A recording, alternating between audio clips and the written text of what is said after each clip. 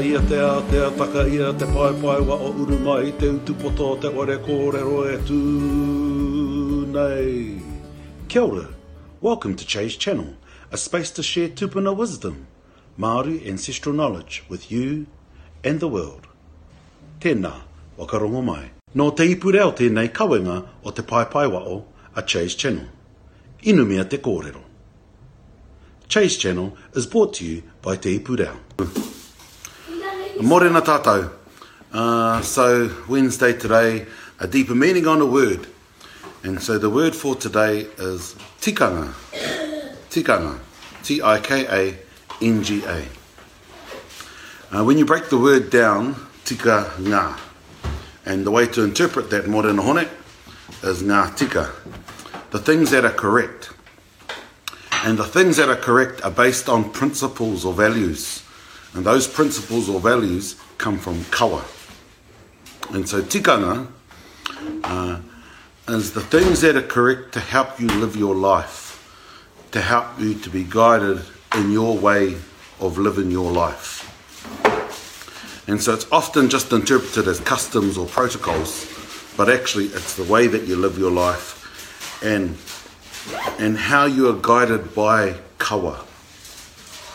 Kawa being the principles, the foundations of a culture.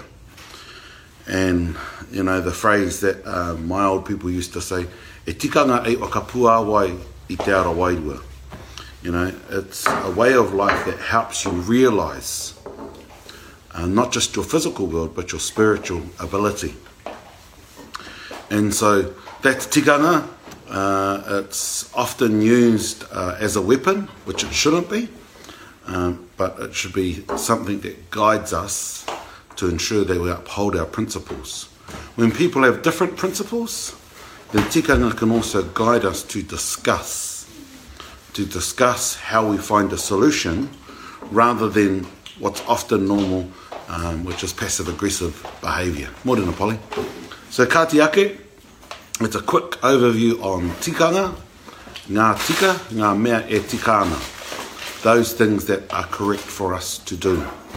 And so you've got kawa, the principles, tikanga, the implementation, the living of those principles, and ritenga, the way you may do things, which is habitual. So tēnā koutou, morena kiri, kia ora tātou katoa, better go to school. Nā te puni kōkiri e pūtea tautoko, made with support from Te Puni Kōkiri. Nā Puoro Jerome, ngā reo Puoro. Soundtracks from Puoro Jerome.